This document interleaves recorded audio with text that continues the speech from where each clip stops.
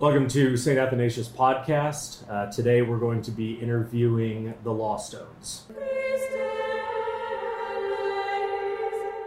All right, this is Caleb and Sarah Lawstone. We'll be having a conversation with them. They have a pretty unique story. They're parishioners at St. Athanasius Church, and so I just wanted to sit down with them and get to know their story, put it out there, and hopefully it'll be edifying to the body, to the listeners and viewers. So, Caleb, Sarah, thank you for being on. And I guess if you could tell us who you are, maybe tell us who's with us today, and a bit about your family and your children and your background, and particularly your background in the church and your walk with the Lord. That'd be great. Yeah. All right. I'm Caleb Lawstone. This is my wife, Sarah. We have 6 kids. We have Colette, Ezekiel, Eloise, Josiah, Adelaide, and Sophia. Yeah, we grew up in the same church together as your pretty typical non-denominational church. Maybe you want to tell the parts where, before I come in, just your background, and then I'll tell my background, then I'll tell the story of when we actually came together. I grew up in church, and parents were taking me to church every week, but it's just like, knowing all the Bible stories and doing that, but then go home and it's just basically you can't tell our family from any other family other than we don't swear or yell at each other.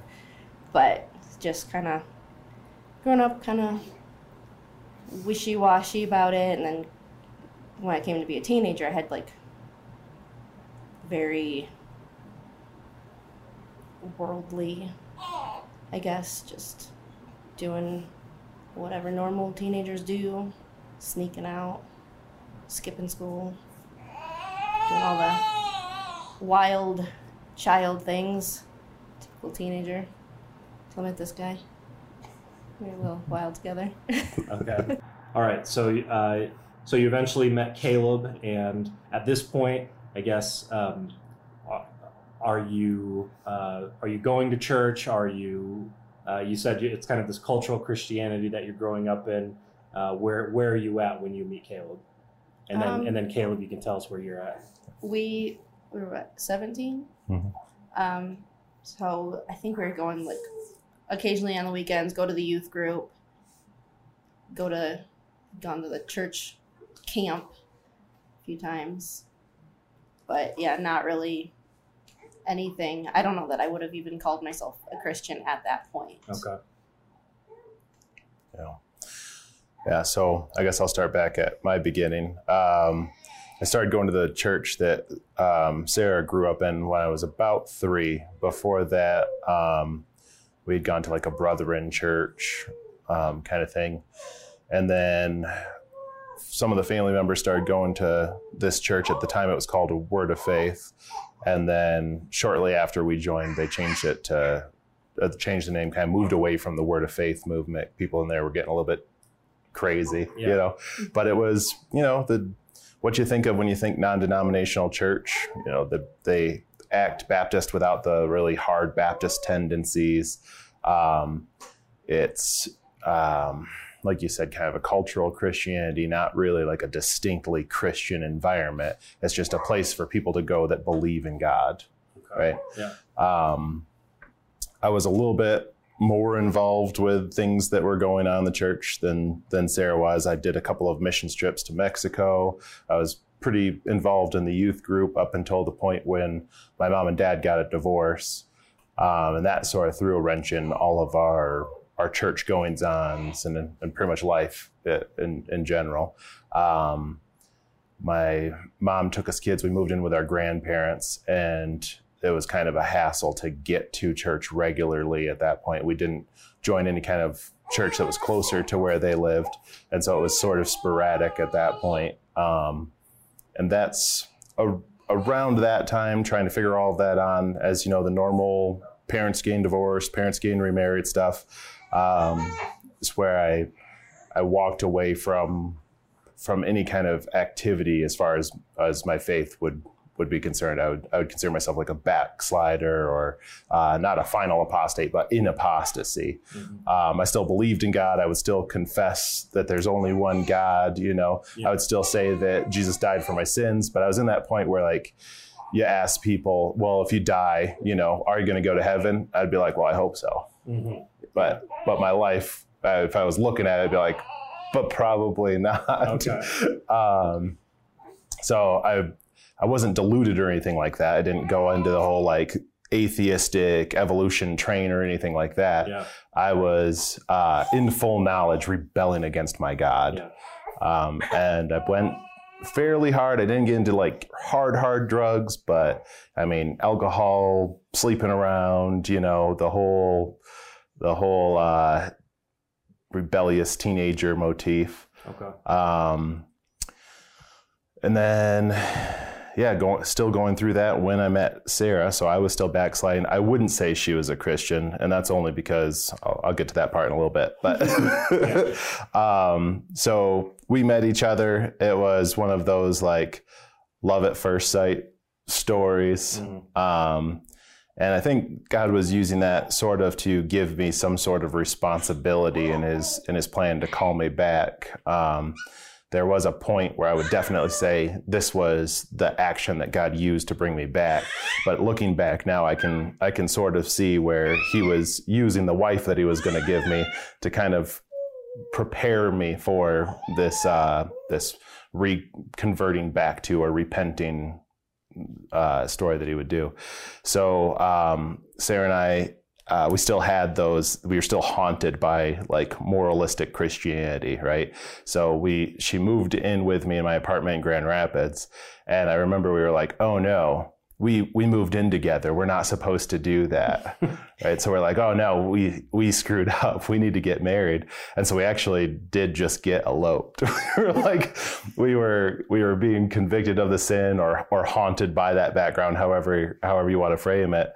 But one day we were just like, oh, we need to get married now. And so I remember calling my mom and saying, hey, what are you doing at 4:00?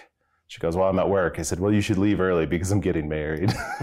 She was very last minute. I had to have my cousin break into our apartment to get our marriage certificate or something. We didn't have everything we needed because it was such a rush job. Yeah. So we showed up at the courthouse and they're like, well, you don't have everything you need to get married yet. We're like, we'll have it in an hour. Hold on. Okay. Got married. I got a job back into the town that we sort of grew up around in, which would be Hastings. I grew up around it and then in it. Sarah grew up her whole life there. And this is Michigan. In Hastings, Michigan. And so we bought a house, got a job there, and then we had our first child. And my sister had come up to visit us. We were in Grand Rapids, and we had these friends when we were in Grand Rapids that we were pretty close with. And I was sitting at La Bella Bistra, and he called me, and I didn't even know. I knew so many Andrews. It was just Andrew on my phone. Okay. So I answered it. I said, hello. And he says, hey, Caleb, is this you? I said, yeah, who's this? He says, Andrew. I said, you got to be a little more specific. And he says, I used to live in an apartment building with you. I was like, oh, man, I haven't seen you in a year. How's it going and everything? And he says, where are you at? I told him I was at the La Bella Bistra. My sister was up from Florida. We were having dinner. And he said, I'm at this Burger King just a mile down the road from you. Would you mind meeting me? I want to talk to you and catch up a little bit. So we just got up from the table. We're like, okay, goodbye, family. We'll see you all back at the house. And we went to this Burger King, and he asked us about our life, how things were going, the new baby and all of that. Normal stuff. We just sort of told him everything that happened, large details. And then he laid out this story about how he had been pretty radically converted, and what he had been doing since he had been converted. And God used that to basically hold up a mirror to my life. And I was like, what have I done? Like, I've shipwrecked my faith. Here's this guy, we were pretty good friends, sort of close, and he's just done a complete 180. And now it was like every single day this guy was, being discipled, reading the scriptures, doing street evangelism. He was just really working it. And you could tell it was just genuine faith. Like he truly loved Christ. And I was like, well, yeah, I would still believe in God, but look at my life. Look at what I've done. I've walked away.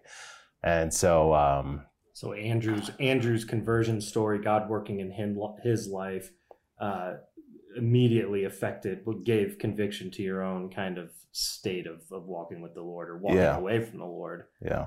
Okay.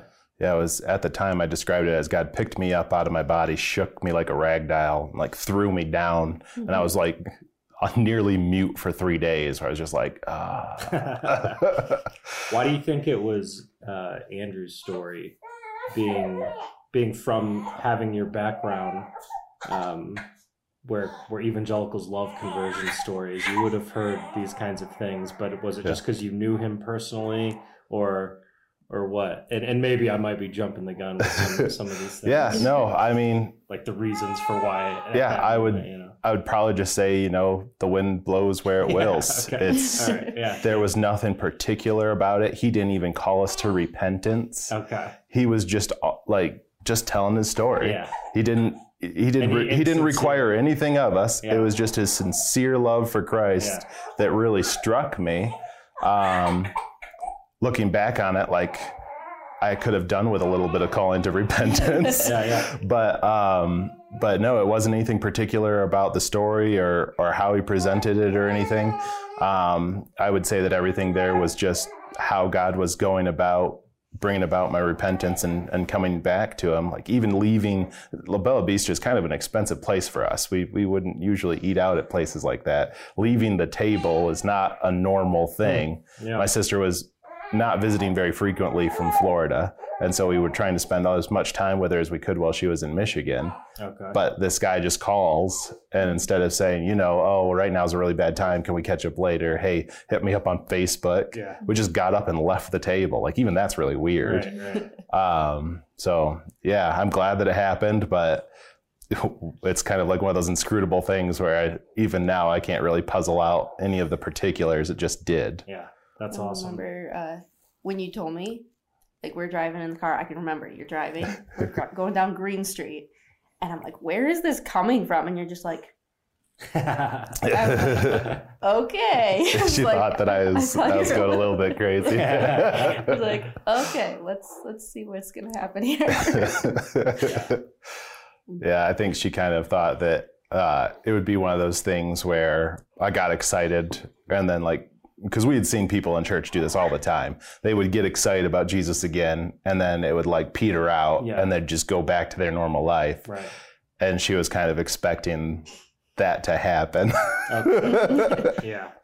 So God picks you up, shakes you out, smashes you down. You're kind of at this point where where God's moving in your life. So what happens next going forward? Yeah. So, got some really good advice right away that I think helped put me on the right track. I had all of these questions. I had started reading my Bible. I had all these questions. I was told, just read the Bible straight through. Write down any questions that you have as you're reading through it. Any questions that get answered while you're reading it, cross out, and then read the Bible through again. Okay. And if you still have questions at that point, then go ask people about it. This, by the way, is really great advice. I've given countless people this advice since then, and I really think that it headed off so many errors where I would fall into just certain people's interpretations or traditions or anything like that. And it really solidified my commitment to, now I would say, always reforming, right? Always take all of your thoughts, all of your opinions, bring them to the scripture, and then have the opinions change. Yeah. Don't twist the Bible into fitting what your opinions and presuppositions are. Always be changing your theology to what the scriptures say. It might not have looked at it at the beginning, but I really attribute a lot of my escaping certain pitfalls to that advice.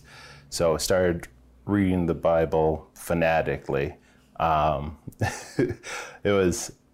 was a period at the beginning where I looked like some kind of crazy monk, where I was just eating my food and still reading the Bible. I was because I just couldn't stop. Yeah. And, that caused a lot of problems because I was very curious. I asked, I guess, pointed questions.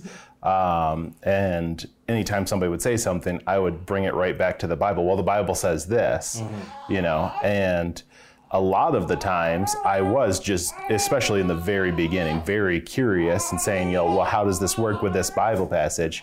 But people were always taking it as like an attack that I was saying that they weren't being scriptural. And, it turns out a lot of the time they weren't. And so like they were just feeling convicted by that. And so they're being defensive. But that was kind of hard for me. I got very confused. Why are these Christians reacting like this? I just want to talk about the Bible kind of stuff. Yeah, so that caused quite a bit of friction between myself and these other Christians that, I basically grew up with. They were my church family for a big chunk of my early life. And I guess we were about almost 6 months into that when I started, that was like the first time I started thinking about baptism and the significance of baptism.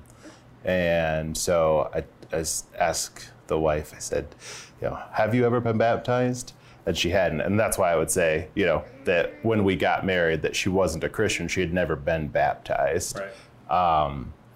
And my typical impatient kind of personality, jump in 2 feet first, exhibited itself. And I was at work. I asked anybody at work if they wanted to be baptized. And then we went down, a group of 3 people, to the river. Okay. The Methodist Church happened to be baptizing the same day. And so they went and they did their baptisms. And they had like a hot dog truck and elephant ears. And like they just made a big kind of party out of it. Okay. And then as soon as they got done doing their baptisms, we walked down into the river and I baptized Sarah and 2 other girls from my workplace. Wow. And then the Methodists were like, oh, did we miss some? We're like, no, we're just here hanging out. And we're like, you guys are Christians, we're Christians, you did baptisms, we're doing baptisms and stuff. And they said, come and have hot dogs with us. Okay. And so we ended up being able to join the party afterwards.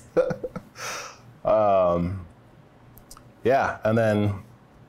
So maybe if you could kind of start talking about getting back into church life and going through that journey from your childhood church, that's what you eventually went back to initially, Yep. and then your movement out of that and where you eventually landed in Michigan.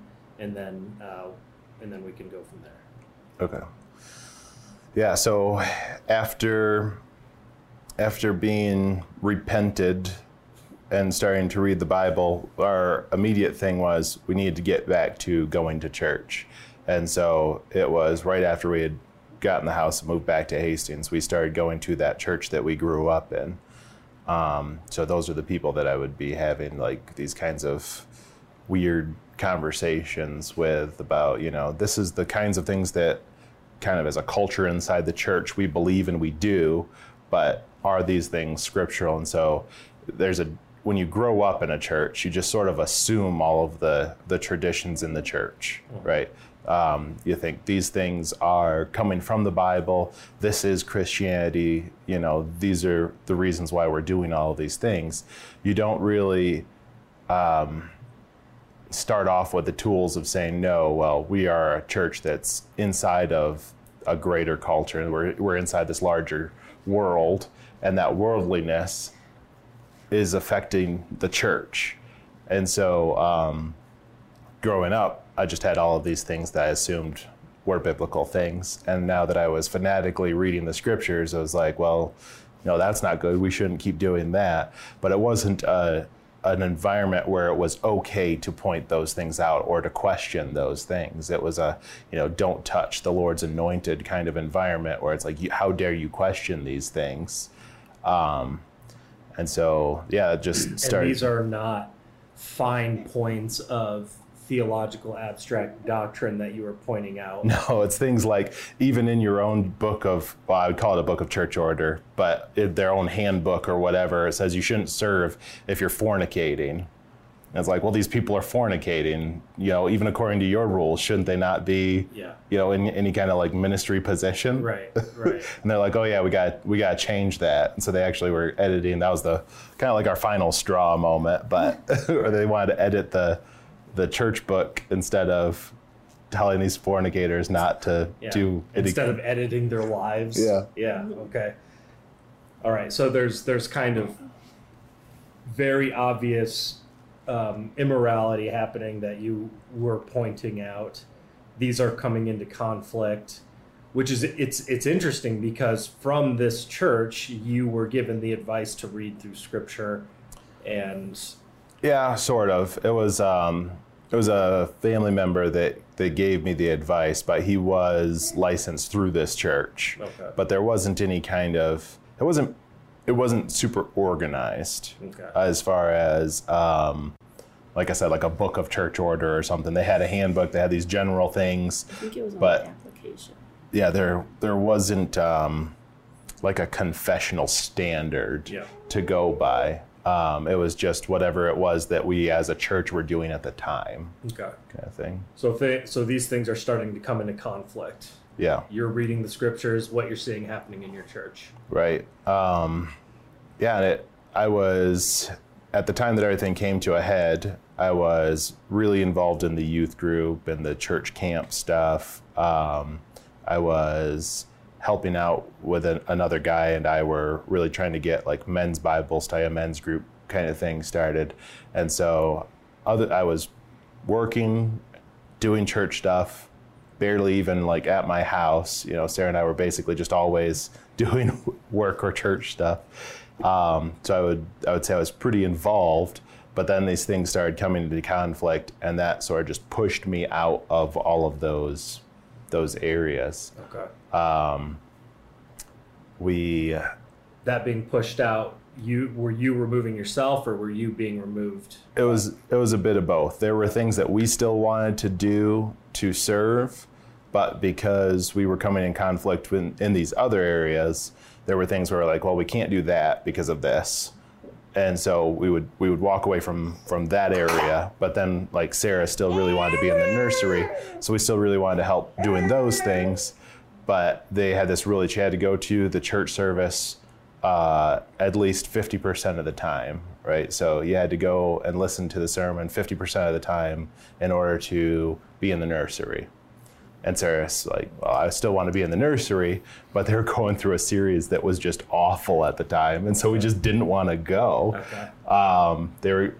Was it at the time they were going through Soul Shift? I think that was. Yeah. What book was this? This is just one of those typical evangelical things where they go through a book. Instead of a book of the Bible, they go through some book that one of their writers in their circles have written. Okay. And this stuff is being preached from the pulpit. Yeah. And it was so awful that we just couldn't stand it. And rather than sitting there with grumpy clouds over our heads the whole time, we were like, well, we'll just wait until this series is over. Okay. And they took umption with that. So they told Sarah she couldn't be in the nursery anymore. And that was the last thing that she was involved in. And then that summer they told me I wasn't able to be a camp counselor anymore. And that was the last commitment that I had with them. And so we were just like, all right, well, I guess we're done here. So we went on the search to try to find a different church. Okay. Sarah and I have differing ideas about how long this time period was. To me, it seemed like years.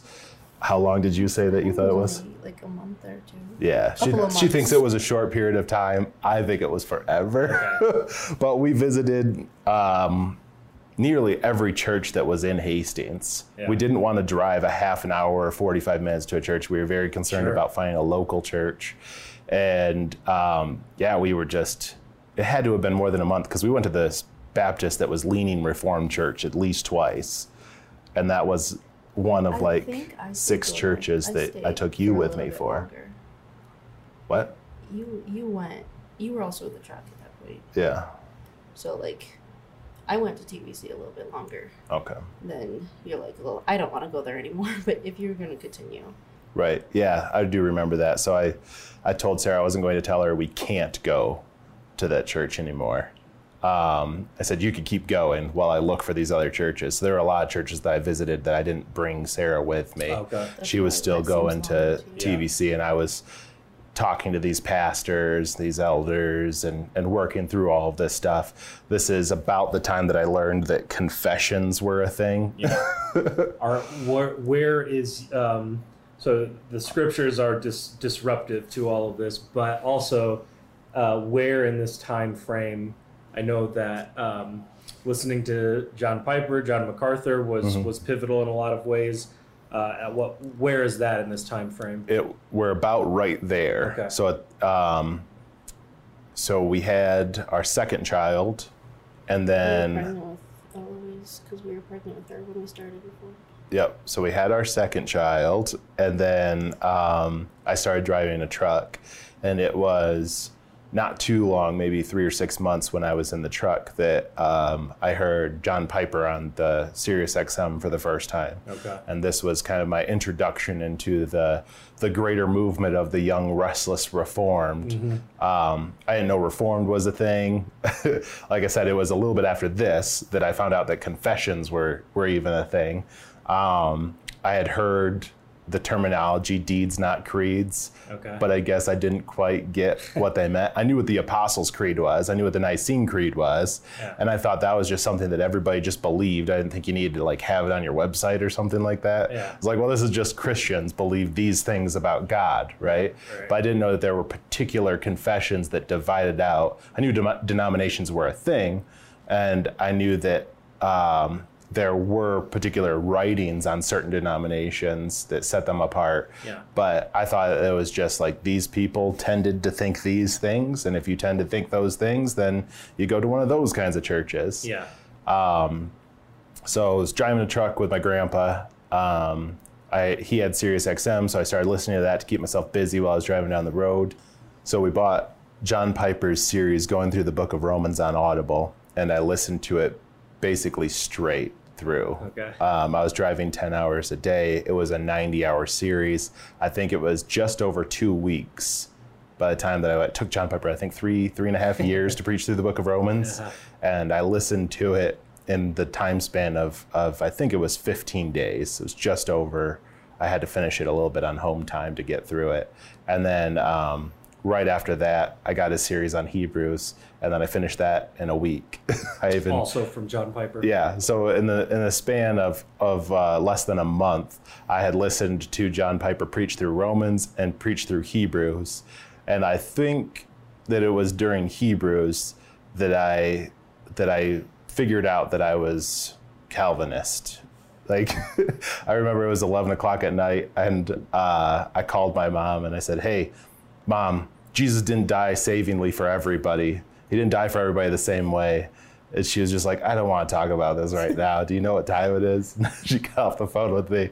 But I think it was at some point during the book of Hebrews where I realized, like, yeah, definite atonement is what makes sense. You know, these things are being worded in like a systematic way, that these questions that I had been bringing up, this guy is answering a lot of those questions. Yeah.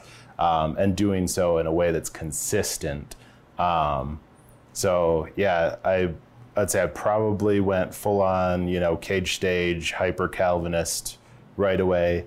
John Piper says he's a Reformed Baptist, so that's what I affiliated with, because this was the guy that kind of like, he was my gateway drug into the Reformed world. Yeah. Could you, you'd said something to me before that struck me. Could you contrast Piper with what you were receiving with your home church? What was it that, besides the Calvinistic stuff, what was it that really struck a chord with you that sounded different from what you had been brought up with? Yeah, so the church that we grew up in didn't really have a strong doctrine of like suffering. Yeah. If there was any pain, you were always praying to get out of the pain. Yeah. And John Piper specifically is really good on the goodness of suffering. Yeah. So, I mean, anybody that's ever had any actual suffering, when you are in a church where it's like, happy clappy stuff almost all the time, and it's almost like you are afraid to share, your struggles in a certain sense, because it's like, oh, well, you know, you need to be happy. To hear John Piper preach on it is very bracing. He's, so I was really drawn to that idea of picking up your cross and following Christ to death, like even full-on martyrdom. Is that resonating? You're reading through the scriptures. When you were reading through the scriptures, was that kind of already coming out and Piper just nails it home? Or, I mean, sometimes a minister or a word will be spoken and then it comes out more in scripture. Mm-hmm. What was that interaction like? A little bit more like the first one. So there were just a lot of these questions that I had that were going unanswered. The suffering thing was one of the things that I noticed, but it wasn't my focus. Okay. And there were so many things that, as Piper was going through Romans and Hebrews, that he was answering these questions I've been asking now for over a year, where I had specific questions I would repeat. And he was giving an answer that I couldn't say anything against. Okay. It was like, this has explained it, you know? And so that's what I would say drew me to Reformed theology, was because it was like, these are the guys that have these answers. These are the guys that have thought these through, and they're trying to reason from scripture rather than just saying, well, I think it's kind of like, it's like, I don't care what you think. Right. You know, I'm reading this in the scripture and I want to figure out what it means. Yeah. I need somebody to teach me this thing. And the Reformed people, starting off with Piper and then later on when I got into more like R.C. Sproul and greater Reformed theology. Yeah. But yeah, the suffering thing was just one of those things that it was bothering me. And then he just hammer and nail head, boom, you know, and he's really tough on it. Yeah. And so from that reading forward, it did bring it out more. It's like, you know, now you have eyes to see it. And so it does come out a lot. I was like, see, here's another spot. Here's another spot. Yeah. And so that did, I guess, ingratiate him to me, because then I started noticing it a lot. His whole thing is God's more glorified in you when you are more satisfied in him. He goes on about that a lot. Yeah. And that was one of the things that I had not seen in scripture before. But then once Piper said it, I was like, oh yeah, like we are to be completely dependent and satisfied in Christ. Yeah. And that's going to bring the most glory to God than anything. And particularly in your suffering. Yeah. If you're suffering, but you're doing so in Christ, it's not because you did wrong and now you're being, you know, punished or disciplined because of your doing wrong. Right. But if you are going out and doing right and you're still suffering for it from one thing or another, and then you're still satisfied in God, even though they take everything from you, that's when God is that particular glorifying of God, it was just completely lacking. I've never seen anything like that before. The apostles walked away rejoicing, being thought worthy to suffer for the name. Yeah. Like that's good. Okay, so you're coming into a more kind of Calvinistic bent, listening to Piper, looking for a church. Identifying more with kind of a Reformed Baptist, tradition. So what's next? So there was this Baptist church in Hastings that they quoted Piper quite a bit during the sermons. And so we were almost settling on that one. And then as we were driving home from there, we saw a sign that said Hastings Reformed. And it was pointing towards the Barry County Commission on Aging building. It's like, well, this one isn't even on Google Maps, right? Yep. We were trying to make a list of the churches to go through, visit them all and everything. And this one just had slipped through. It wasn't for this little kick-out sign out front, we wouldn't have noticed it. So we pulled in. They had obviously finished their church and everything like that. But I wanted to ask them questions. And I mean, everybody there had these big old beards. They had a fellowship meal afterwards. They're saying all of these Reformed things unabashedly. It's not like, well, you know, we're sort of leaning Reformed. We've got these Reformed tendencies, but they specifically want to stay away from like definite atonement kind of language. this place was just full of, nope, we're Reformed, these are our confessions. And by that time, I had read some of the confessions. The Canons of Dordrecht specifically, I really enjoyed. I had been learning a little bit about the Westminster Confession of Faith, but because I was still identifying as like a Reformed Baptist, I wasn't really resonating with everything that was in there. But so they had on their pamphlet, these are the things that we would follow. Heidelberg Catechism, that kind of stuff. And so that sort of gave me a list of these are the things that I've got to figure out. And and then I'm not sure exactly what the decision was. It was sort of like, well, we'll try this for a little while, and then we just never left kind of thing. We were pregnant with our third child at this point, and a few months into this, somebody asked us when she was born if she was going to get baptized. And I was like, you guys baptize babies? That's weird. I guess I didn't think that it was very popular for Reformed people to baptize babies because I was so in that kind of young, restless Reformed stuff as far as John Piper, John MacArthur. I had gotten into a little bit of Sproul, but nothing about, I was more about other things of the Westminster Confession of Faith, not specifically paedobaptism. And I had worked through baptism enough where I knew that it actually did something to you, but I hadn't gone far enough to say that it could do something to a baby. Okay. Right? I was like, no, baptism isn't just the wedding ring to your wedding. Baptism isn't just an outward profession of faith. There's something that's actually happening here that joins you to Christ, or at least Christ's church. It's not just a mere memorial. It actually affects something.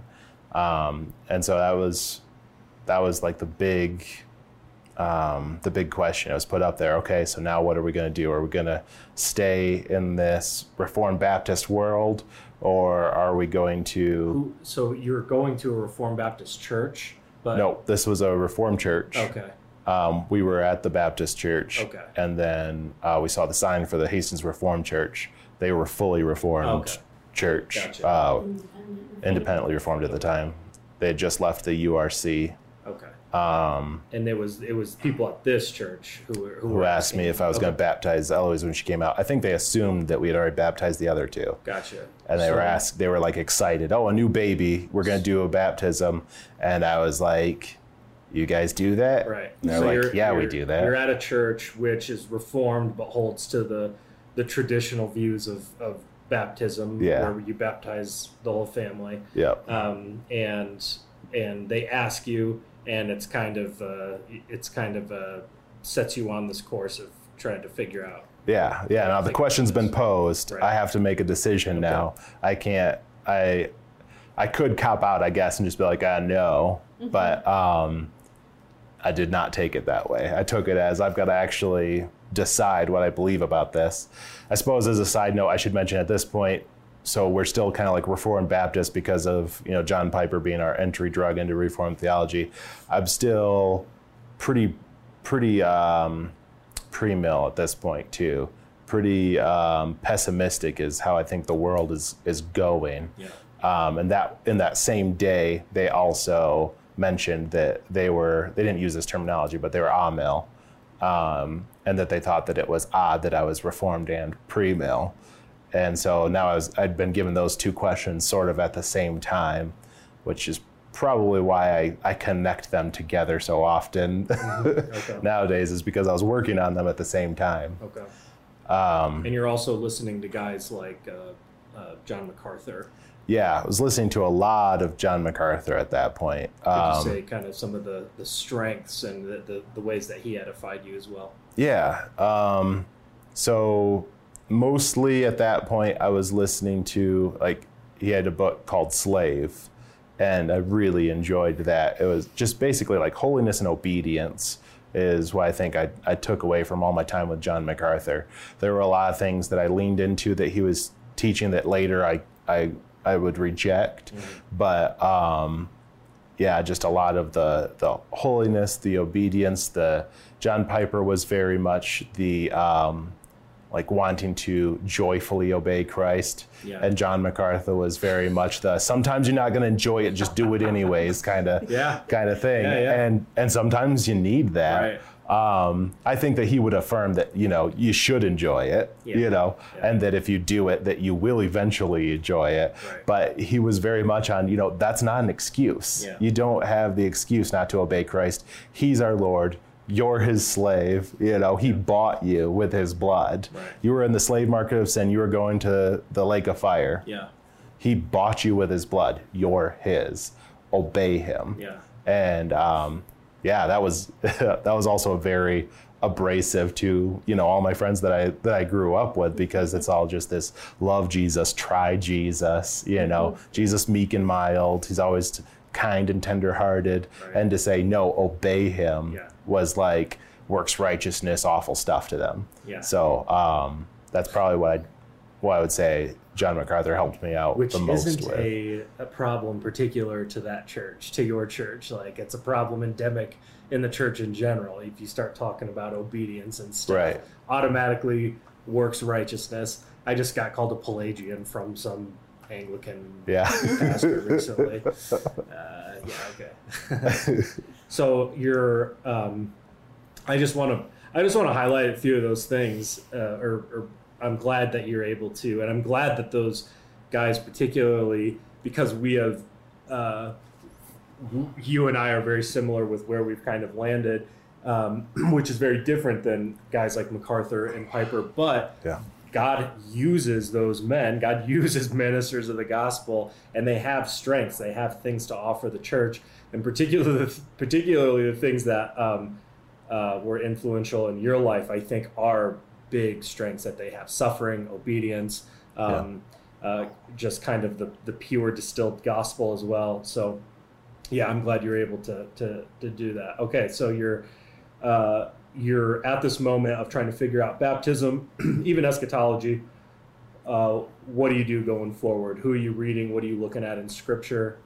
If you want to just... Yeah, so this would be the moment. I'm not sure if it happened before I made the decision on what I thought about baptism, or if it was a result of that.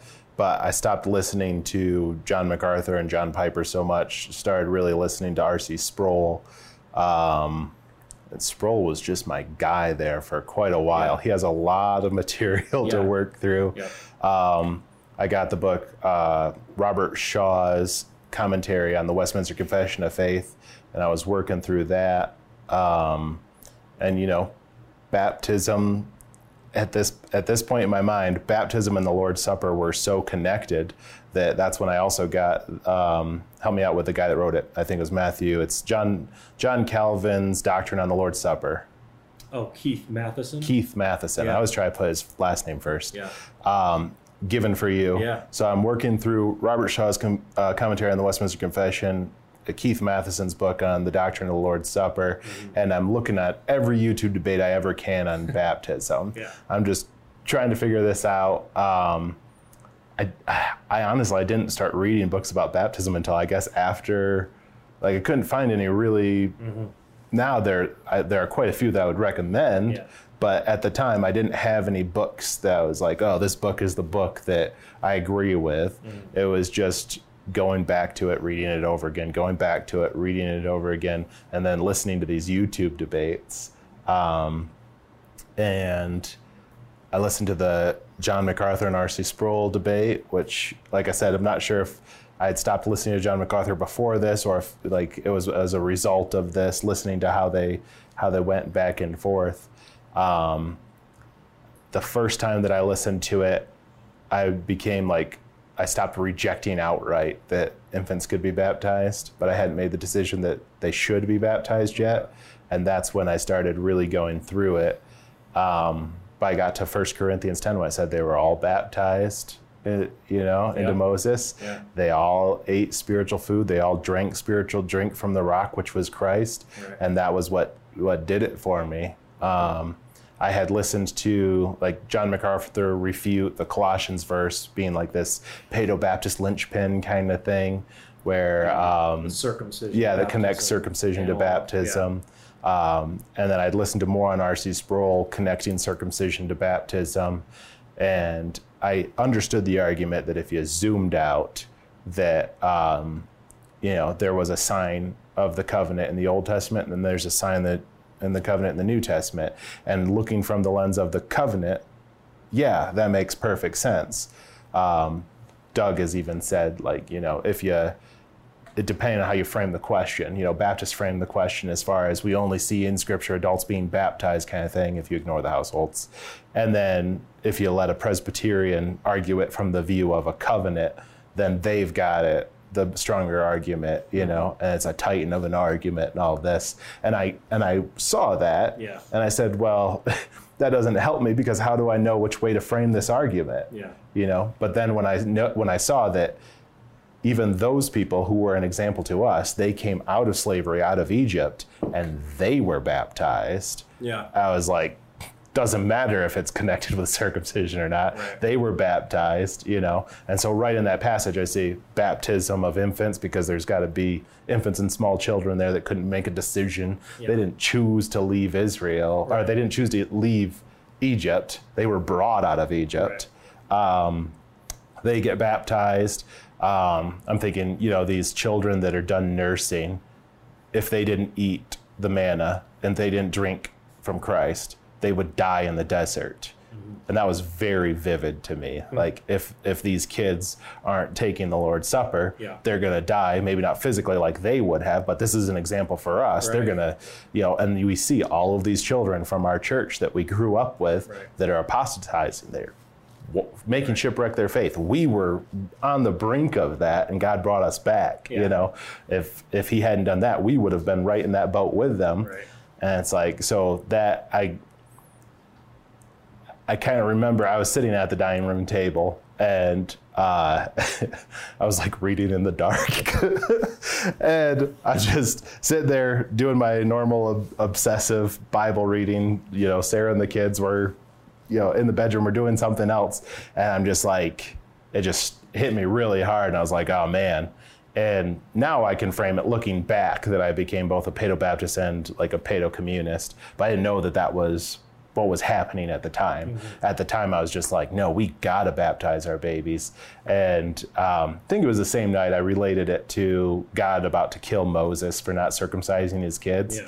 I was like, I'm actually sinning because I have withheld baptism from my older children. Yeah.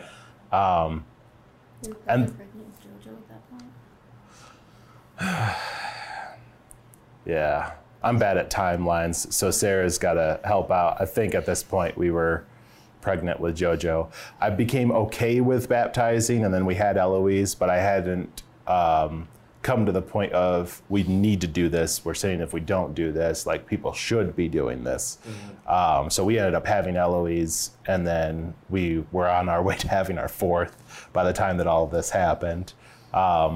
For the viewers, don't worry, all of our children are really close together, so this wasn't a huge lapse of time. Was 5. Yeah. When our fourth was born. Yeah.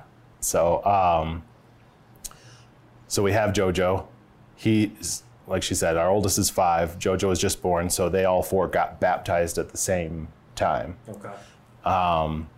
And again, I did not know until a couple months later when I tried having my oldest, who was 5, take the Lord's Supper, that what I had done as far as my transitioning from being a Reformed Baptist to being full-blown, like what would later be called like a Doug Wilsonite kind of. Paedo community. Yeah. I don't think, I know we've talked about, I don't think most people think, it's been my experience when you say Paedo communion, they don't think that you're like giving like little drops to infants, but I know that some people do think that, and even in the East they do practice that. But okay, so but anyway, we're kind of getting ahead. Yeah, so I guess you're at this church, you're coming to these convictions, and you're baptizing your children, and then you attempt to completely innocently, because these things are connected. Your children are part of the Israel of God, and you, the communion plate comes around, and you give them The Body and Blood. Yeah, and just the oldest. I wasn't even trying to. Just the it was oldest. just the 5-year-old. Okay. And I had been catechizing her beforehand. Yeah. They were kind of like doing this, the nursery kind of thing. I told her if she came into the church, she listened to the sermon, she was paying attention, then she could take the Lord's Supper, started quoting Keith Matheson like crazy, telling her about all of the wonderful things, you know, that the Lord's Supper is. Yeah. And she wanted that. Yeah. And so, it wasn't even trying to give like a 2-year-old or a 3-year-old. This was a 5-year-old that we have been reading the Bible to. You know, she's singing the songs. She's got a concept even of like repentance, because we were trying very hard to start having biblical language. We want a distinct Christian home. Yeah. And so we're not just saying you did a bad thing, you know, you need to not do the bad thing. We're framing it in as far as like you need to repent of this sin. Yeah. And so inside my head, like you said, perfectly innocent, I did not know what I was doing. And then afterwards, the elders talked to me. They said that I can't just give her the Lord's Supper. And I thought, oh no, I made this commitment to baptize my children, and I've misunderstood baptism, right? The thing that made me decide to stop being a Baptist and start being actually like a full Reformed guy. Yeah. I made a misstep somewhere. I must not have actually understood baptism.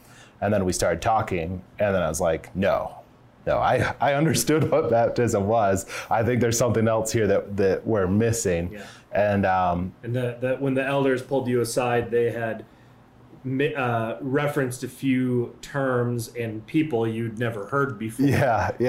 They used Paedo Communion, and they also said Douglas Wilson. Yeah, so the first thing I did when I got home was I Googled Paedo Communion and Doug Wilson. And that was, and from that I learned about Canon Press and a whole, you know, huge amount of resources that they offer. And so I started getting those books and reading those and hearing those arguments, you know. Right. But it was, so about this point, we were a little bit into it. They joined the PCA, I think within a year or so of this happening. And the PCA has a whole bunch of rulings on this. The church that you were at joined the PCA. So it was independent. So at this point... Was it always called Christ the King? No, it was Hastings Reformed when it was independent. Okay. And then when they joined the PCA, they renamed it Christ the King. So when it was independent, it was like we could have worked through these things, just the elders and myself, and come to some kind of understanding or figured it out. Yeah. But then they joined the PCA, and it's like, well, now we're also dealing with the PCA is in this matter as well.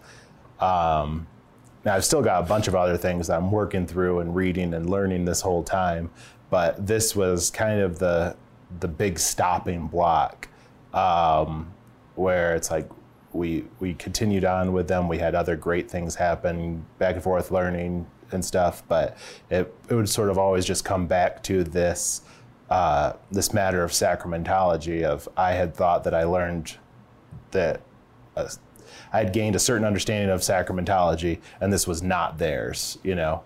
And so, it was 4 years after they joined the PCA by the time that kind of came to, again, like another head, whereas like the decision has to be made. We either have to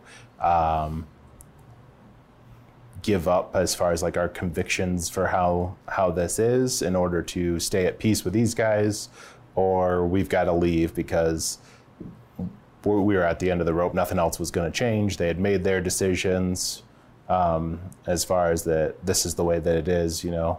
You either got to deal with it or you got to move on down the road kind of meaning situation. You cannot give the Lord's Supper to your children until they essentially jump through all these hoops, basically, of credible profession of faith, basically. Yeah. So the way that ended was I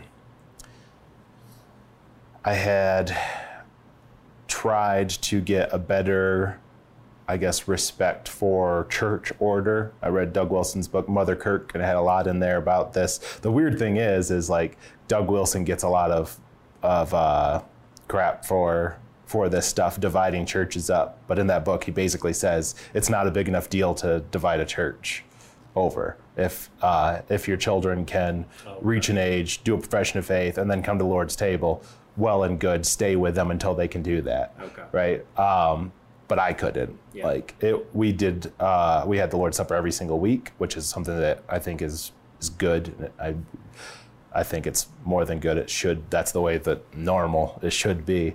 And so every single week it was like they were denying my kids the Lord's Supper. And so it was burning me up. I couldn't continue on like that.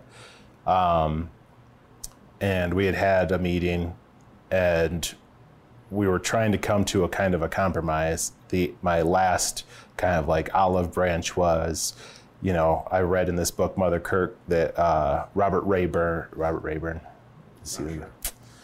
he's one of the guys that was actually in this debate in the 80s with the PCA. He's still a pastor at PCA Church. He stuck with the PCA. And my pastor had said, hey, give him a call, talk to him. Maybe he can tell you, the merits of sticking with the PCA through this thing. And I said, well, okay, I don't think that a profession of faith is good, right? I have conscience arguments why I don't want to do this. I would be willing to do this thing that I would consider to be a sin. I would say basically, hey, God, I'm going to do this thing. Please don't hold it against me. But I want to be at peace with these brothers. So I'll have my kids do this profession of faith. If they would be willing to let children as young as 5 do the profession of faith, come to the table. And their response was, well, we'll start with the oldest. She's 11. No, she's 11 next month. And so at this point, she was just turning 10. Just turning 10. So we'd been going about this we hadn't been truly going back and forth the whole time, because I took some time once I learned of these things that we weren't actually discussing them. So it was about a year and a half where I was just working through this myself before bringing it up to the church. But so we had been having conversations for a good 4 years on it. And they said, so we'll let her come and do a profession of faith, and then we'll see. I was like, well, I'm not going to go and have her do a profession of faith, which goes against what I've taught her baptism is, in order to take the Lord's Supper, for you to then say, well, we're going to wait until they're 10, or we're going to wait until this. He said, this is it. You guys have made a decision. I'm not trying to change your decision. You said we're going to do the profession of faith. This is the thing. I said, okay, if that's the thing, as long as children are as young as 5, I think we can still live together in peace, and this can work out. And their response was, we'll do the oldest, and then we'll see. I said, well, that's not going to solve it for me. Like, I need to know, because I've got to make other plans. Mm-hmm. So we gave them a letter to rescind our membership, and we knew kind of like the foils of it, but our basic plan was we'll just have church in our living room until we find something else that will work out. And if we just have to keep meeting in our living room and God grows that, then so be it. We'll just see what happens. But we knew that this was an untenable situation, and we needed to worship in accordance with the scripture and our conscience. Yeah. So. Okay, good.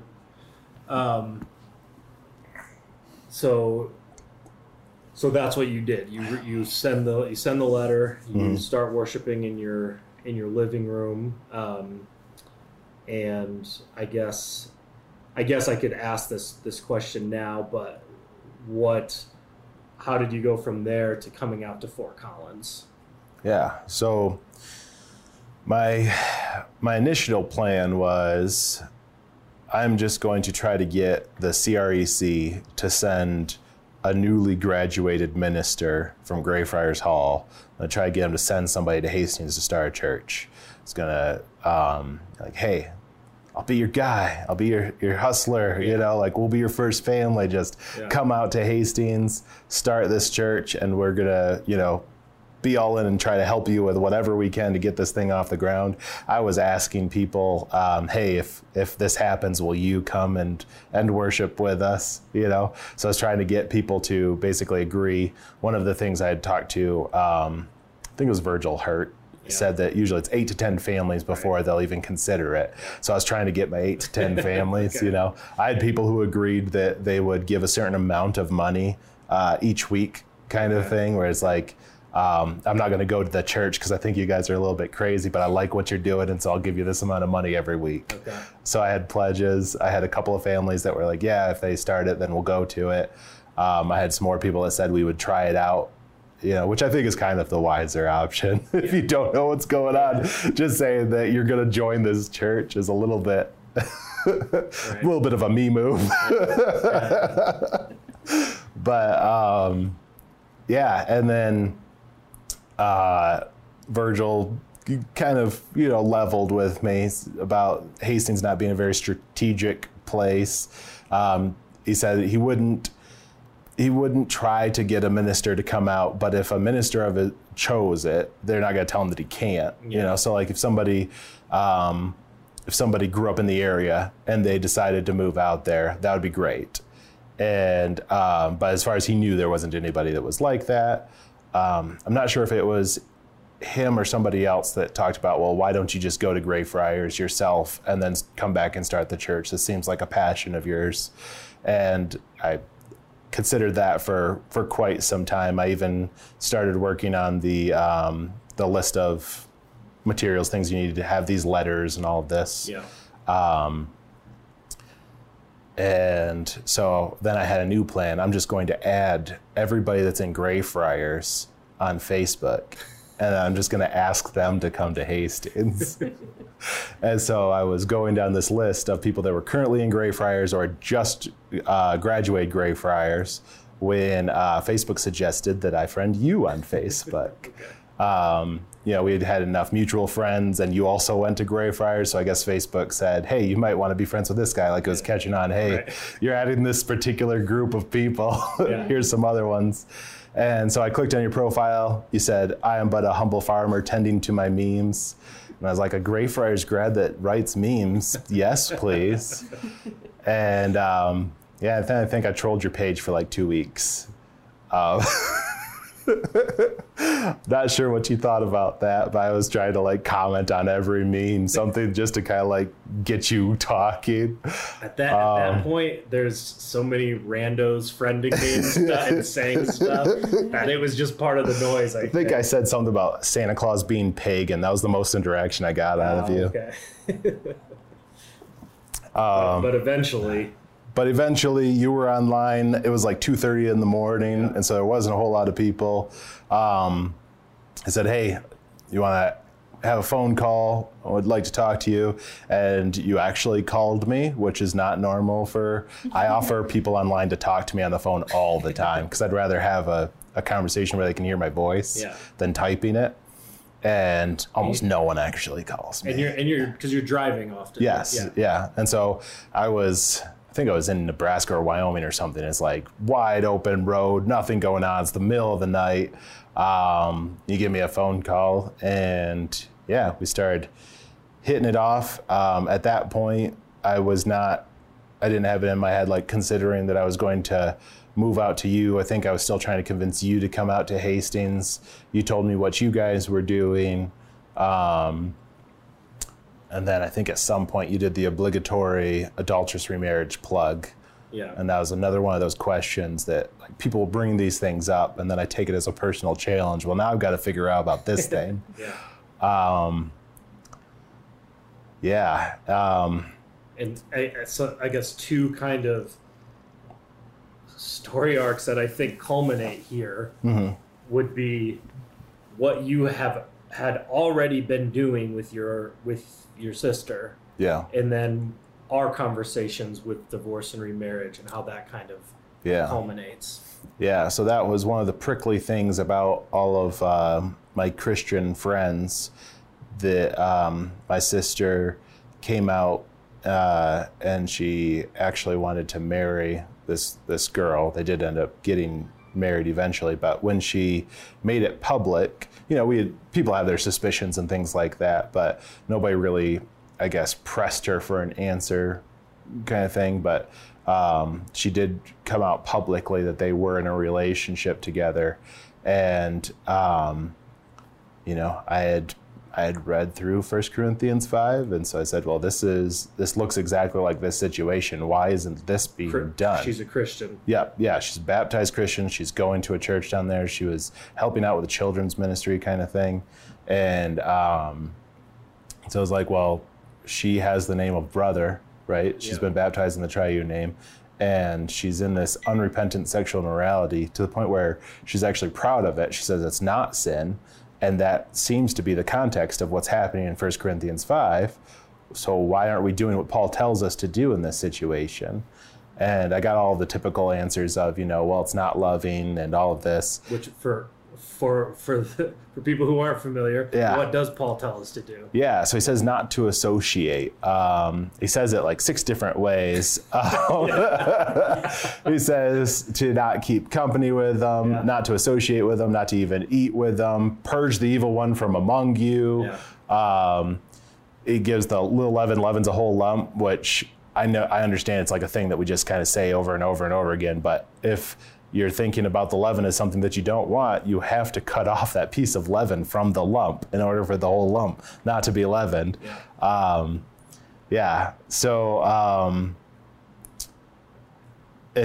this was a really hard time because it was like everybody was against us. There wasn't anybody that was like our confidant in this where they're like, yeah, you're doing the right thing, or, stay strong.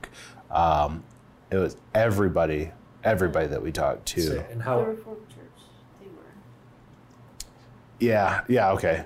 That's how was it for you, Sarah? Was it pretty clear in Scripture, or was it? I mean, there's obviously an element of difficulty, even if you're convinced of it. But what was that like for you? Well, probably because it wasn't my sister. Yeah. I was just like, okay, this is what you think. This is what we're gonna do. Yeah. There were a few nights that I spent crying about it, but I wasn't like pushing back on it. So you Caleb, are implementing what Paul is saying, and your family is... Well, at first we were just bringing it up. So what Sarah said was like the Reformed Church was on board with it. Yeah. So I guess, the category of people I was talking about was like nobody. I'm talking about all of the Christians that we grew up with in our original church, all of our family members, like our social circle. They all reacted horribly to it. They're the ones that I originally brought it up with. I wasn't actually doing anything yet. I was just saying, this is what the Bible says. Shouldn't we be doing this? Yeah. And they're like, no.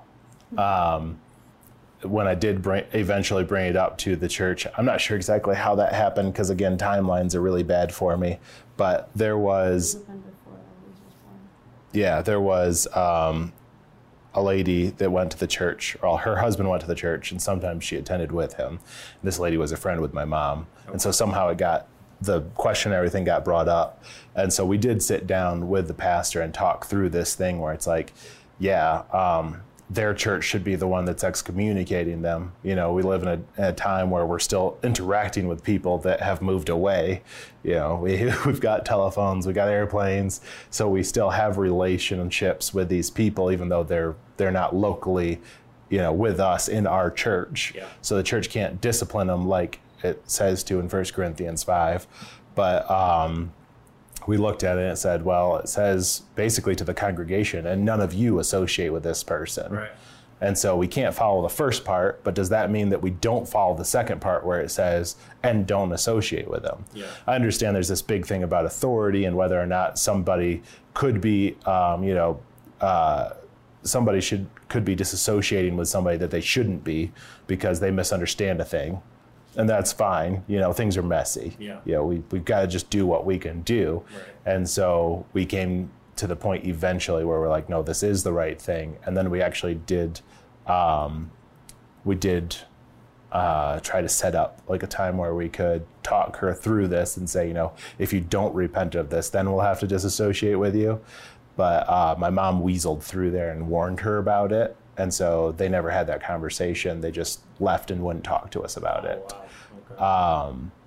So yeah, she like ran interference. Oh, Caleb's going to talk to you about this thing. And that warned them off so that we never got to have that conversation of you got to repent this thing in person. Yeah. We ended up having to have it over text messaging because they refused to actually talk to us.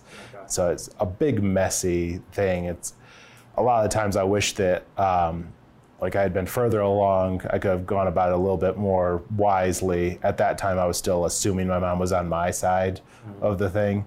I would have been a little bit more shrewd and not told her what was going on.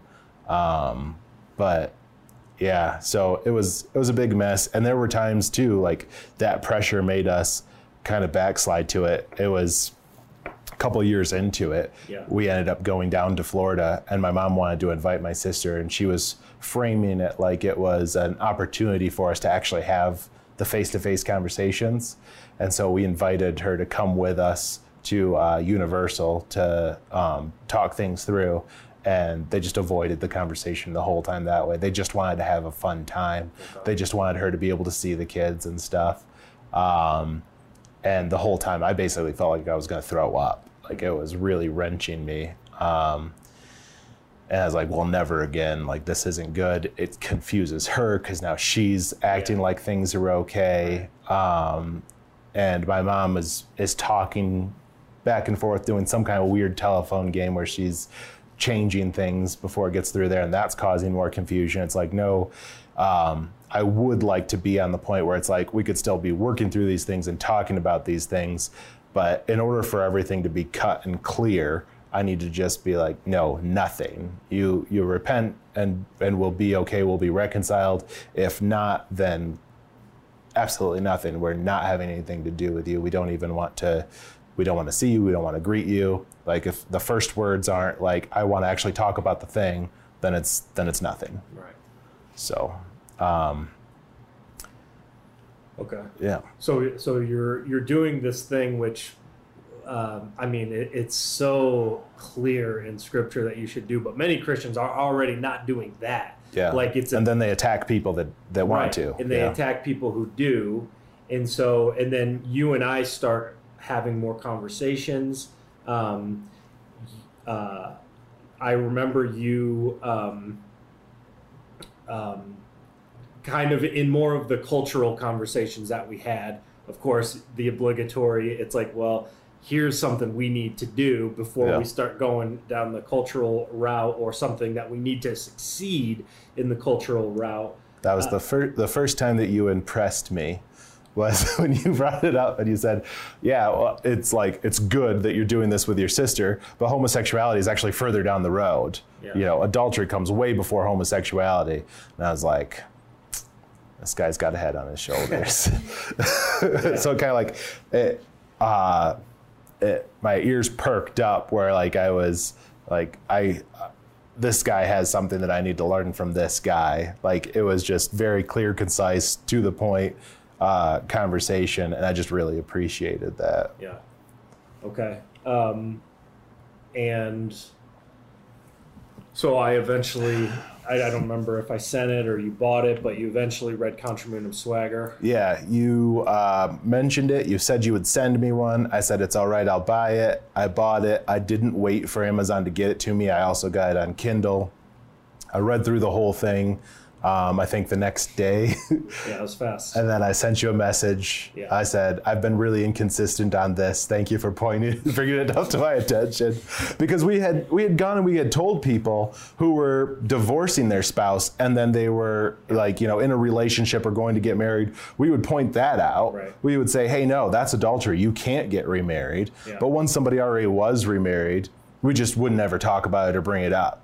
It was just like that was off limits. I think that was a little bit that's John Piper's view, and so we still had some of that working out. But on the front end of it, of course we were against adultery, and we had read those verses and we had discussed those verses saying, yeah, you can't divorce your spouse and then go marry another person. That's adultery. Yeah. You know, especially if we were at that person's wedding, we felt it was our responsibility to tell them, no, be reconciled to your spouse. You can't marry somebody else. Yeah. but we were very inconsistent with the application. We hadn't like pushed it out into all the corners and really thought through it. It was just one of those things where it's like, here's another Bible verse that other people aren't following, kind of thing. And so, I really liked the book. I really liked that you had pointed out something where anytime that somebody says, hey, this is something, and I've been inconsistent with it or just incorrect with it, I try to be very appreciative of that, because that's how we learn. The normal reaction is to be like, well, how dare you say that I'm wrong about this thing? Right. And because I've gotten that so much, I try making it a point not to do that. But to the point where, when there's somebody that has clearly thought something through more than me and they point out my inconsistencies, that's like gold to me. So I was like, I really, really liked it. That was that. I remember the message. I was kind of floored, because that's never the response that I get from people. But that's exactly the kind of, you are exactly the kind of person. I mean, it's written for a whole host of people, but for people who are wanting to fight, Christian men who are wanting to fight and have done a lot of good things for the kingdom, it's like, let's keep fighting, and for just that succinct, like, hey, I've been inconsistent on this, thanks for pointing it out. that was great. That was great for me, and it was great for what's happened since. But we had we had talked, started developing a friendship, and we were all going out to Indiana, and I knew you were meeting in the home, and I had asked to go meet with you guys, just to kind of like signal my solidarity with what you guys were doing. And then you guys wound up coming down and meeting up with us, and we had a service. And then if you would just kind of want to, if you want to kind of talk about what happened after that, and just kind of the conviction to move out to Fort Collins and just the reasons for it. So I think when we talked that first night, you had said something about, you asked us where we lived, and then you had mentioned kind of as an aside that you were going to be going to Indiana to baptize your nephew. And it had been kind of like one of our hobbies to go and witness people's baptisms. And so I had already mentioned to Sarah, I said, hey, wouldn't it be great if we could go down to Indiana and meet these guys and witness a baptism? It would be fantastic. That's what I would like to do on a vacation, And then you messaged me saying that you would drive up to Michigan, that maybe the whole family wouldn't come, but that at least you would drive up. And that at once made me very nervous that would actually happen, because I didn't want you to listen to me preach. And then also I was like, well, he's thinking along these same lines, I'll just ask him, because I didn't want to intrude. They're like, oh yeah, you guys are flying out to see family. Can we just come and hang out with you guys? So I kind of saw that as an open door to try to invite myself to Indiana. And we planned to go down there. We got to worship with you guys on Sunday, meet your brother from Indiana, which was fantastic. When we were out having steak the night before, I remember your brother had said something about, he's kind of pointing out things about my personality. It was like, Cale's the kind of guy that next thing you know, he's just gonna move out to Fort Collins or something. And that sort of planted that seed in my head of, I was still in the track of maybe this guy will come to Michigan and plant a church in Hastings. And I think that was the first time that option sort of came up in my head, because I never thought that I'd move to Colorado. Thought maybe I'd move into the mountains of South Dakota or Wyoming or Montana, somewhere where I could go and hide from all the crazies. So that kind of stuck. It was working through the back burner during the whole thing, especially during the worship service. I was kind of watching it as far as thinking, is this something that I could, if this was my every week, is this something that I could send to and bring my kids up with? unbeknownst to you. Yeah, and there were just all of the fun little things that God puts into kind of like ingratiate you to an idea of a place that he's leading you to. Silly story is that since we started preaching in the living room, I'd given my kids a kiss after the sermon every single week. Yeah. And then you brought chocolate kisses on the way down to Indiana. They're like, are we going to have to kiss this guy after he preaches? And then you had chocolate kisses, and they thought that you were in on it. They were like, he did bring us a kiss. They thought that I had told you about that and that this was a kind of like a joke. Well, I won't give him a physical kiss, but I'll give him a chocolate kiss kind of thing. Just those nice little fun things that, God sprinkles along the way to make life exciting. Gets you a little bit more prepared to go the way that he wants you to. Right. And then it was just immediately meeting you guys, there was a kinship in the spirit. We had always been very leery about who we let be alone with the kids. We were just things from our past where that was one of the things, and we realized we didn't have any kind of apprehension with you guys. As soon as we met you guys, we were just like, full privileges being with the kids, whatever. And that was just so weird for us to feel that instant amount of trust with somebody else. Bunch of other things, but basically on the way back home, was the first time that I mentioned to Sarah, I was like, we'll probably end up moving to Fort Collins. So, that was a really great time. We were equally excited. But if you kind of want to maybe shift and talk about some of the more like nitty-gritty difficult things that are happening at this time. Yeah, so, we love our family. We want them to go to heaven. Bible says that adulterers don't inherit the kingdom of God, and we don't want that for them. So I am not satisfied being a guy that is just a hearer of the word. And so when I read your book and I realized and repented of my inconsistency, I started going through the process of bringing it up to all their attention. My parents are divorced. They're both remarried. Sarah's actually the product of a remarried marriage. My grandparents are both divorced and remarried, and all Christians. Though one exception of people that we were kind of hanging out with, doing things with, would be my mom's parents. I don't actually know if they're baptized. I assume that they're baptized, but they're still married to each other. Okay. They did get divorced, but then they got back together. And so we didn't bring up the conversation with them at first simply because it didn't apply to them directly. It eventually got brought up to them because all of their daughters are divorced and remarried. But I was just trying to work through like my immediate family. I do remember having one conversation with you because at this point, I'm still, anytime that I come near Fort Collins, you were driving up and picking me up and we were hanging out. Okay. I remember one conversation with you where I was kind of talking about this, where I expressed my desire to move out to Fort Collins to join with you guys. And I said, but, if people in my family, especially like if my dad was to repent, I would want to stay and work through that with them. I would feel like it was my responsibility as the message bearer. I'm the guy that brought this up to stick it out and keep doing church in the living room and just have this kind of like kinship from a distance with you guys. We're kind of doing the same thing in different places. But it didn't go that way. It got really ugly.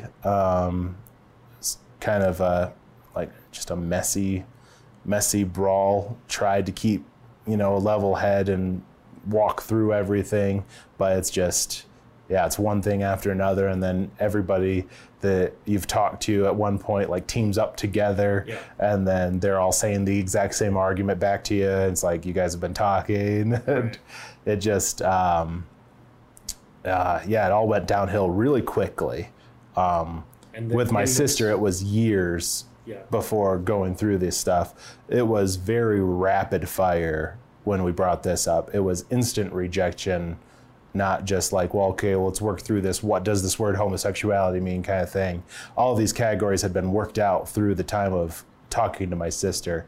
So they all were basically, they all knew what the conclusion was going to be. And so when I said, that it's an adulterous marriage, instantly everybody was like, so if we don't divorce, you're just not going to have anything to do with us. So it saved a lot of time, but it was also very vicious and quick. Yeah. Yeah. So that just to be clear, this is a time where you're calling these people, your immediate family, because you love them, to repentance, Right. to follow Jesus, to forsake their sin, and you were met with, I'm not going to repent of this. I'm not interested. It was mostly, this isn't sin. This isn't sin. Right? Yeah. Yeah. There were a couple, well, if it was sin, it was only sin at the beginning. It's not sin now. But yeah, it was, I have nothing to repent of. Yeah. Mind your own business. Okay. Kind of thing. I don't think that there was anybody that, like, her mom said something along the lines of, yeah, well, I can't say anything against that. The Bible seems pretty clear on this. Yeah. That was the closest that we got to, like, an admission of that it's sin, but I'm not going to do anything about it. It was more like a, well, yeah, I can see that, but what am I supposed to do with it? She's not really affirming that it is continual adultery, just that I shouldn't have done this thing that I did do, but now what am I going to do? I'm not going to divorce, my husband, the father of my daughter, and all of this stuff. So, but everybody else, it was a very clear, I have nothing to repent of, how dare you kind of stance. And Sarah, this is obviously again another difficult thing. What's going through your mind during this? What's happening on your end? Very full spectrum. At first, I was very, very mad, like at you in particular. It's like you were like bringing this up, so I'm like directing all of that anger towards you because I couldn't direct it at him because that just causes different problems. Right. And, like everything, I'm just mad at you. Didn't even want to read the book. Yeah. But like, finally came around to it. Still kind of struggling. Yeah, I was trying to be like, when I first brought it up to Sarah, I was like, I realize that this affects everything. Our whole life will be on fire. So I'm going to be patient here. I'm going to go slowly. But like, there just wasn't any slow about it. I couldn't control the pace of any of this stuff. It just kept going. And so I was kind of feeling bad about it because I was like, I told her I would give time. Like, I brought it up, I think, with her parents last because I was trying to, but it was just got so out of control so quickly. You can't just have personal conversations with people anymore. Right. They're all messaging each other and can you believe he said the worst things? Yeah. And so I wasn't able to give her the time that I wanted to give her to get on board. Yeah. So. Yeah. Fortunately, the couple of years before that, God had been kind of preparing me for this kind of like fall, just the kind of books that I'd been reading and listening to, and which had been a lot of reform stuff. And a lot of Rachel Jankovic, Doug Wilson's daughter, like her book You Who had a huge impact on me, and like her podcast and all the things that they're saying about like you need to obey Christ and these things, and so they really. And then, losing our dog is kind of a silly thing, but like the dog died and then 2 weeks later we had a baby. Mm-hmm. So it was like I was already prepared to that kind of loss. Okay. And so we were kind of, I think the hardest was probably like that month when we're like, yes, we're moving. And then we had to wait to move. Yeah. Yeah. Like the waiting and like still being there. I'm like, I don't want to be here anymore. Yeah, it might be a little bit too personal for you, but when the day that we decided like this was a thing, we had to have the confrontation with her parents. She cried a lot. Yeah, I spent like days on the bathroom floor, like not able to breathe. I was crying so hard. Yeah. Gave myself a black eye. Yeah. All right, I remember that. Yeah. So you guys make the decision to come out. I guess, what advice would you give to people going through similar situations, coming to similar convictions, or perhaps kind of conservative but haven't really considered how divorce and remarriage and the church and everything in their own family affects things?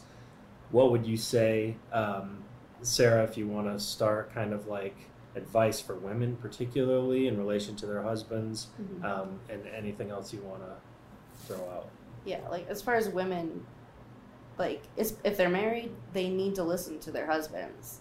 They need to, if they see it first, they need to bring it to him, and like he needs to be directing that. And a lot of women kind of just need to get over themselves. Yeah. Just we like to think that we are kind of in charge, especially when there's a lot of kids, and we kind of like do all the things throughout the day, and it's very easy to fall into that. Like, well, I know what's happening in the household, so I'm in charge. Yeah. But to give that, let him be, not let him, but just give it up. You feel there's protection, comfort in that, in following your husband, submitting to him in that way? Yeah, for sure. It's like I feel safe in him. When he went over to talk to my parents, I'm like, this is a big deal, but I have this like piece of, I know he is going to handle this in a godly way. Mm-hmm. And like I felt comfort as he went to talk to them. Yeah. Caleb, do you have any? I'll keep giving advice to women if we're still on that subject. Yeah, I've found that Christian women will once make the decision, my husband is the head of my household and I'm going to submit to him. Yep. And then they've got this category in their heads, well, that's done. Yeah.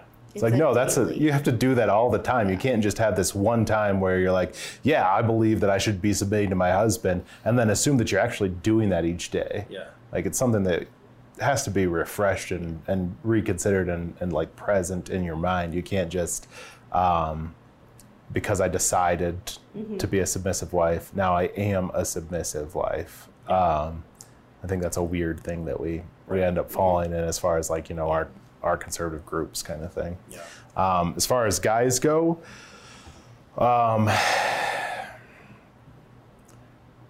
yeah, it's the things that you think you're responsible for are very small compared to the things that you are actually responsible for. Do not let your family be cursed because you are a coward. Like, you are responsible to make sure that your children are worshiping with godly people, that they're not in communion with adulterers. You're responsible that they're getting the sacraments, that they're getting discipled, they're being taught, they're being catechized. There's just so many things that go into it, and we often decide that we're going to go to this place because this is the best job, this is the best career move, and that is disordered as far as your affections go. Your number one priority is to Christ, to be among the people of God, to be being discipled, to be discipling Christians, and your job, your house, all of those other things come after that. So yeah, I guess my number one advice would be just to be, radically discipled. Don't make this just a pastime or a thing that you add to it. Make your whole life about Christ, about obeying Christ. Yeah, that's pretty much it. Yeah, that's good. Any like particular kinds of advice for broaching this subject with your family and friends?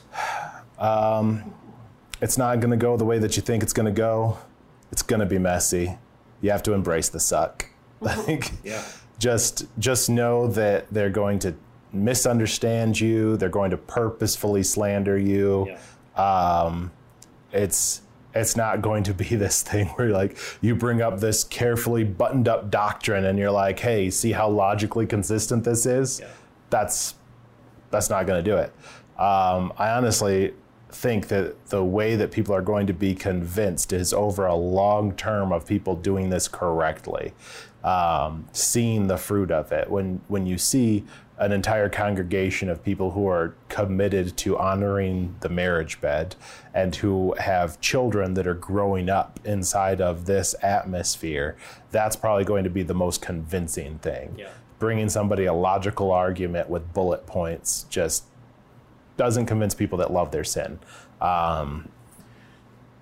You just do your best, and then you pray that God will do the work that needs to get done, that His will happen, and then you just have to be satisfied that it did. You can't sit there and be like, oh well, what if I had said this? Oh well, what if I had done this? No, you just do it. And then if something else comes up and you're in a place where you can bring up the new thing, do that and then move on. You just have to be obedient and do what you're supposed to do. You can't be sitting here considering, oh, well, what if they think this? What if they do this? What if they take it the wrong way? That way it lies madness. Yeah. So. Yeah, that's good. So you guys have been here since about February or March. How has your time been since being here? You want to answer it in like two parts, be like the actual Fort Collins-ness and then the the church life? Yeah.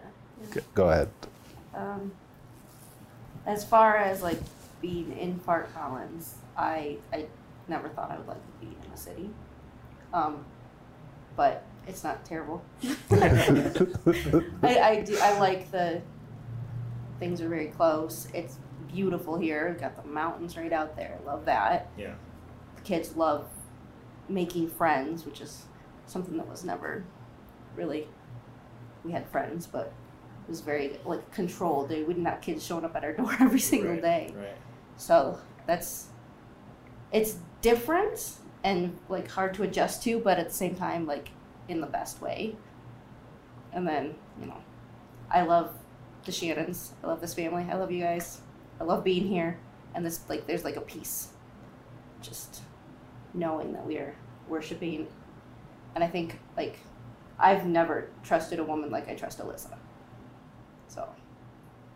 Yeah, Alyssa is my sister for the viewers. Yeah, she's amazing. The feeling is mutual.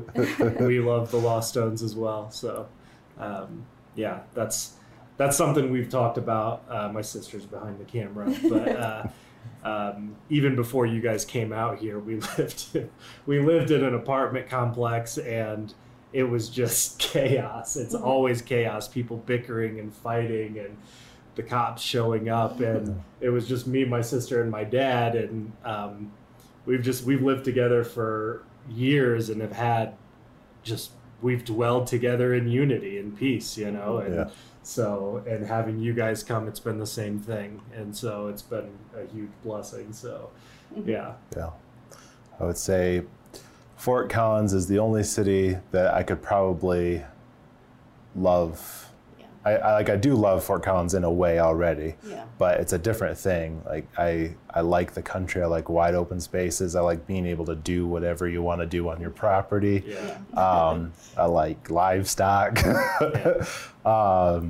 And Fort Collins is this very unique blend of wilderness and city. Yeah. Like it's not skyscrapers and concrete all over the place and a bunch of smog. Right. It's like, you go this way and you're in the wilderness. You've got all these walking and bike paths. It's very outdoorsy as far as cities go. The amount of people that are here and the amount of outdoorsy things and greenery everywhere is a very nice blend. And so I've really enjoyed Fort Collins specifically as a place. A lot of that is probably colored just by how much I love you guys. I probably wouldn't have given it a shot if it wasn't for you guys. I would have given it the chance that it deserved. But and the weather is really nice. We do like our rain clouds and stormy, droopy weather sometimes, but when you live in it, you don't realize like how deprived of sunshine you actually are. And it's just very pleasant here all the time. A little bit warmer than my Michigan blood is used to, but I keep being told that I'll acclimate. So, and then, just having church. This is this is the first time where there wasn't something just stuck in my craw, I guess, that like kept being brought up when worshiping with God's people.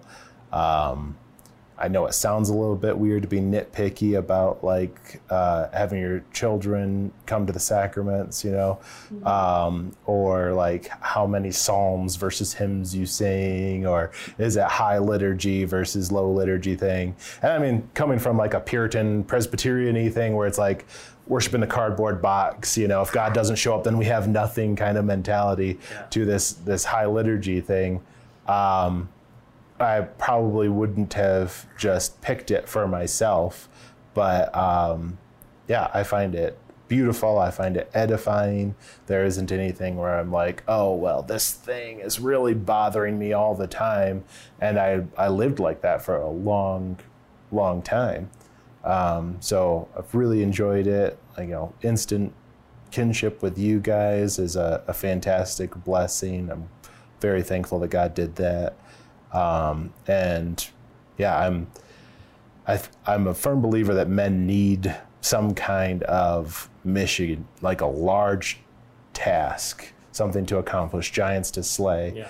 And, I mean, Fort Collins has everything. So it's got giants to slay. Yeah. It's got faithful members that aren't going to bring curses onto your family, and sunshine. It's great.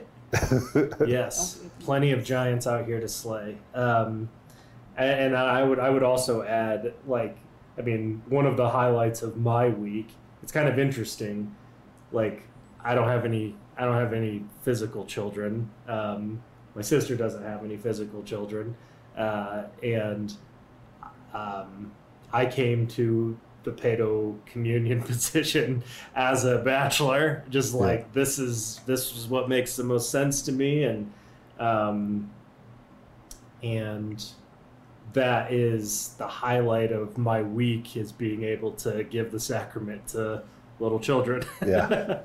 It really is great. And so that's kind of it's a funny thing that God does, brings this family with a lot of children to these eunuchs, basically.